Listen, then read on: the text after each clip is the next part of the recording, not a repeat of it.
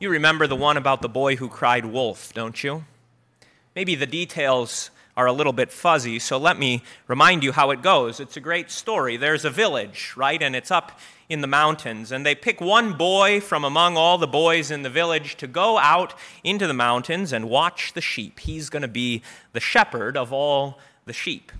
And the boy is told that the job requires not much, but a keen eye and careful attention, because out there in the woods, out there in the mountains and the hills, there are wolves, and the wolves like tasty sheep.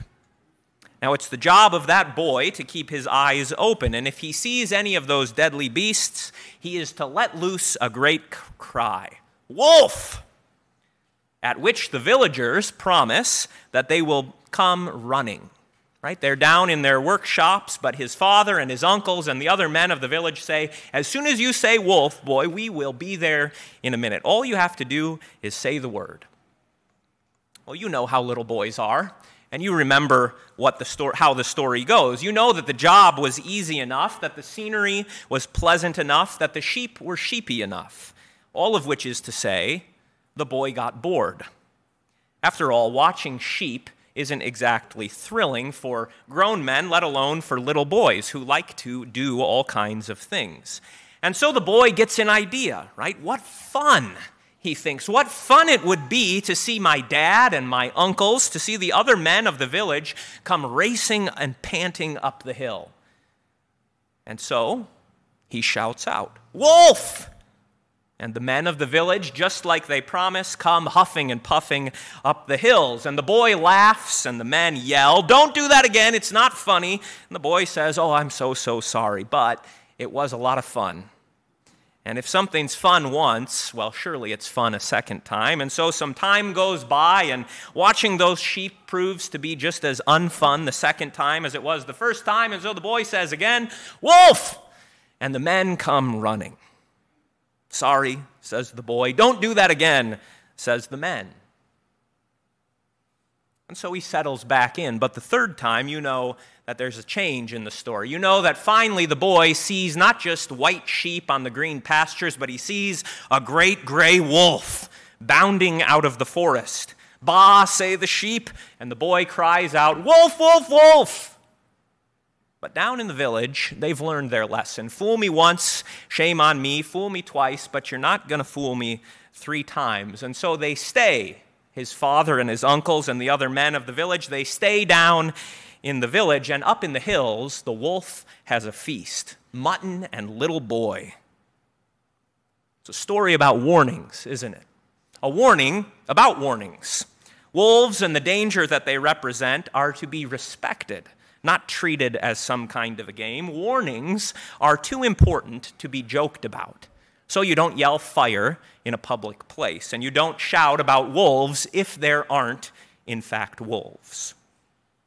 Now, you heard a warning from Jesus this morning, didn't you? Beware, he says. Be warned. Be advised. Keep yourselves, Jesus says, from false teachers. Outwardly, they are dressed up as sheep, but inwardly, they are ravenous wolves. Our Lord sounds the cry today, or he at least tells us what to expect. But it's a little bit harder, isn't it, than seeing a wolf among the sheep. Turns out that us villagers need to be perceptive and not lazy. Let me try to put it into terms of the boy and the wolf again, because I like that story. So imagine that the boy sees the wolf dressing itself up in the sheepskin disguise. If he cries out, "Wolf," and the men come running, and the boy says, "That one right there is a wolf." I'm not pointing at you for any particular reason. If he says, "That one's a wolf," and the other men say, "Well, it doesn't look like a wolf. Looks just like a sheep." But if the boy insists, "No, I really mean it, that one is a wolf," and if the men of the village say, "Well, let's go ask him. Let's go ask the sheep, are you actually a wolf?" Sure enough, that wolf dressed up as a sheep, is not going to say, "You got me, I'm a wolf," because the wolf is hungry. And so he'll lie, and he'll lie, and he'll lie. And if the men try to say, "Well, look, we asked, and he said that he's actually a sheep," and they go back down to the village, well, the wolf is going to have a snack. Young child and mutton. Do you see the point? Maybe I shouldn't put it in parabolic terms, and I probably shouldn't point at June. That's not nice of me. Wolves among sheep are a problem, to be sure. Wolves clothed in sheep's clothing, though, are a much worse problem. Warnings shouldn't be tossed around lightly. That's true enough. But we shouldn't get it into our minds that there is no danger, that all warnings are pointless. We must be on our guard for the things that Jesus says to be aware of. For Jesus and his apostles are not little boys crying wolf just to make you agitated, just to make you squirm. We don't read these readings because we want you to say, oh boy, I'm a little nervous about false teachers. No, these things are spoken to you so that you would not be eaten up by wolves. For false teachers, clothed as sheep, have plagued the church and continue to throughout the church's history. They come dividing and devouring and polluting and leading off souls, not to some other pleasant green pasture that's just as good over there. No, they lead souls into perdition. And all the while, the false teacher claims to be true.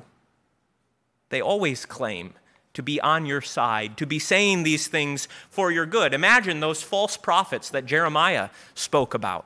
If you had gone up to one of those false prophets and said, are you actually a true prophet or a false one? I'm sure they would all say, no, we're true. We're honest. We're good. It will be well with you. Jesus warns us to be on our guard, to not simply accept everything just because it has the veneer of Christianity.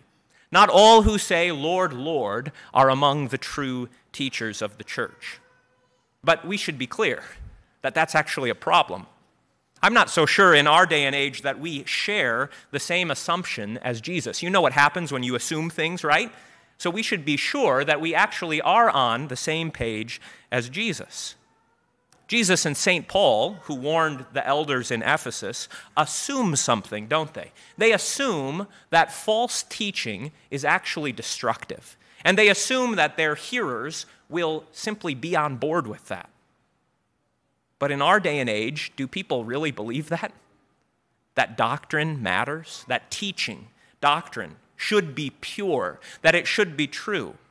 Churches invest a lot of time and energy into all kinds of other things, right? Churches invest much in advertising and optics and the multiplication of programs for everybody possible. A great deal of time and energy is put into planning how to produce a certain Sunday experience. A happy one, right? We want everyone to be happy. But where does teaching come in? Where does doctrine come into that conversation? It's pretty low on the list. After all, doctrine might divide people, right? Doctrine might challenge what you assume. Doctrine, teaching, might lead to correction. And my goodness, nobody likes to be corrected. With that mindset, a warning about false teaching might seem rather old-fashioned, out of style. Maybe that was something that used to matter Jesus and St. Paul, but it's not that critical anymore, is it? You know, of course, where we stand on that position, but I want to remind you this morning, I want to caution you against this idea that doctrine and teaching is somehow either just for the preacher or is somehow beneath us as Christians. Doctrine matters. Do you know why? Doctrine matters because it is the teaching. It is the teaching of the church that actually delivers Christ to you. It is through teaching. It is through the doctrine of the church that Christ and all of his glory, Christ and all of his work, the forgiveness of your sins is made known to you. Just imagine, right? Just imagine going home this afternoon and thinking, okay, I'm going to do it. I'm going to talk to my mom or my sister or my brother or my neighbor. I'm going to tell them about Jesus. And so you go over to your neighbor or whoever this other person might be, and you try to have a conversation about Jesus without any of that doctrine getting in the way. Jesus loves you, you say. To which the person responds, well, why wouldn't he?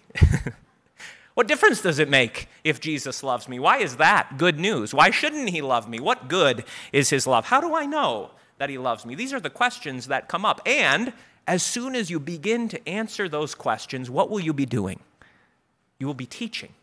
You will be sharing the teaching of who Christ is. You will be saying something about God and about the Trinity, something about Christ becoming man for our sake, something about his death on the cross in your place, something about his resurrection and the sending of his Spirit, something about the resurrection of all people and the life of the world to come. And if you don't know any doctrine, well, you're going to be left stuttering and saying, well, he loves you. Doesn't that make you feel good? Maybe it does. Maybe it doesn't. But without the teaching, without the doctrine, it doesn't stick with a person. Nothing is delivered. Doctrine matters because it delivers. And without doctrine, there is no delivery. Without teaching, there is no delivery. With false teaching, there is false delivery, empty hopes, empty dreams. I could give you many analogies for what doctrine is like, but let's stick with Jesus. What does he say? He compares teachers to trees, and that means that their teaching is like fruit. So think of it this way: the teaching of God's word that the Bible is so full of, the Bible is chock full of teaching. The teaching of God's word, his law and his commandments, his gospel and his promises is fruit for your soul. Think of that this morning. The Bible as a tree, this pulpit as a tree, the church as a tree from which you are given to eat up the fruit of God's word. It's peach season. I don't know if you go down to the farmer's market, but it's peach season. So think of it that way. God's word is a book full of peaches, full of fruit for you to take and pluck and to eat. And it is the job of the preacher, it is the job of the teacher to make that fruit known to you so that you can eat it, so that your soul can live on God's law, so that you can eat up his commandments, his law, as healthy and good food for your soul to guide you in what you should do, so that you can digest his holy law and let it correct you when you err, so that you can eat up that fruit of God's word and be guided for all of life. But not only does God have his law like fruit in Scripture, he also has the good news. He also has the gospel of his promises there laid out for you, that you might savor and treasure it, that you might eat and live, that you might take and eat of the fruit of Christ, that you may know his forgiving promises to wash you in the waters of holy baptism, that you may know and eat his instituted meal of bread and wine that he promises is not just bread and wine, but is his own body and blood. Here is the fruit of teaching that delivers to you what Christ promises. The world is full of teaching, but it's not all the same. Just like not all fruit is the same. If you go down to the farmer's market, I said this in early service, and some of the farmers there in early service kind of gave me a bad look. But you know how farmers are, don't you? They put the good fruit on top, and underneath, what do they put? They put the moldy stuff. So when you get home and you take the peaches out of the top layer of your bushel there, you find not just peach fuzz, but green fuzz. Not all teaching is good, healthy teaching. Some of it is moldy. Some of it is rotten. Some of it is bad for you and will actually make your stomach and your soul ache. Beware then what you're eating. Be careful what fruit you take from the trees. Be careful which trees you are around. But how do you recognize them? Because it's easy enough, right, to recognize a good peach from a bad peach. But how do you recognize good teachers from false ones, especially when they all claim to be telling the truth?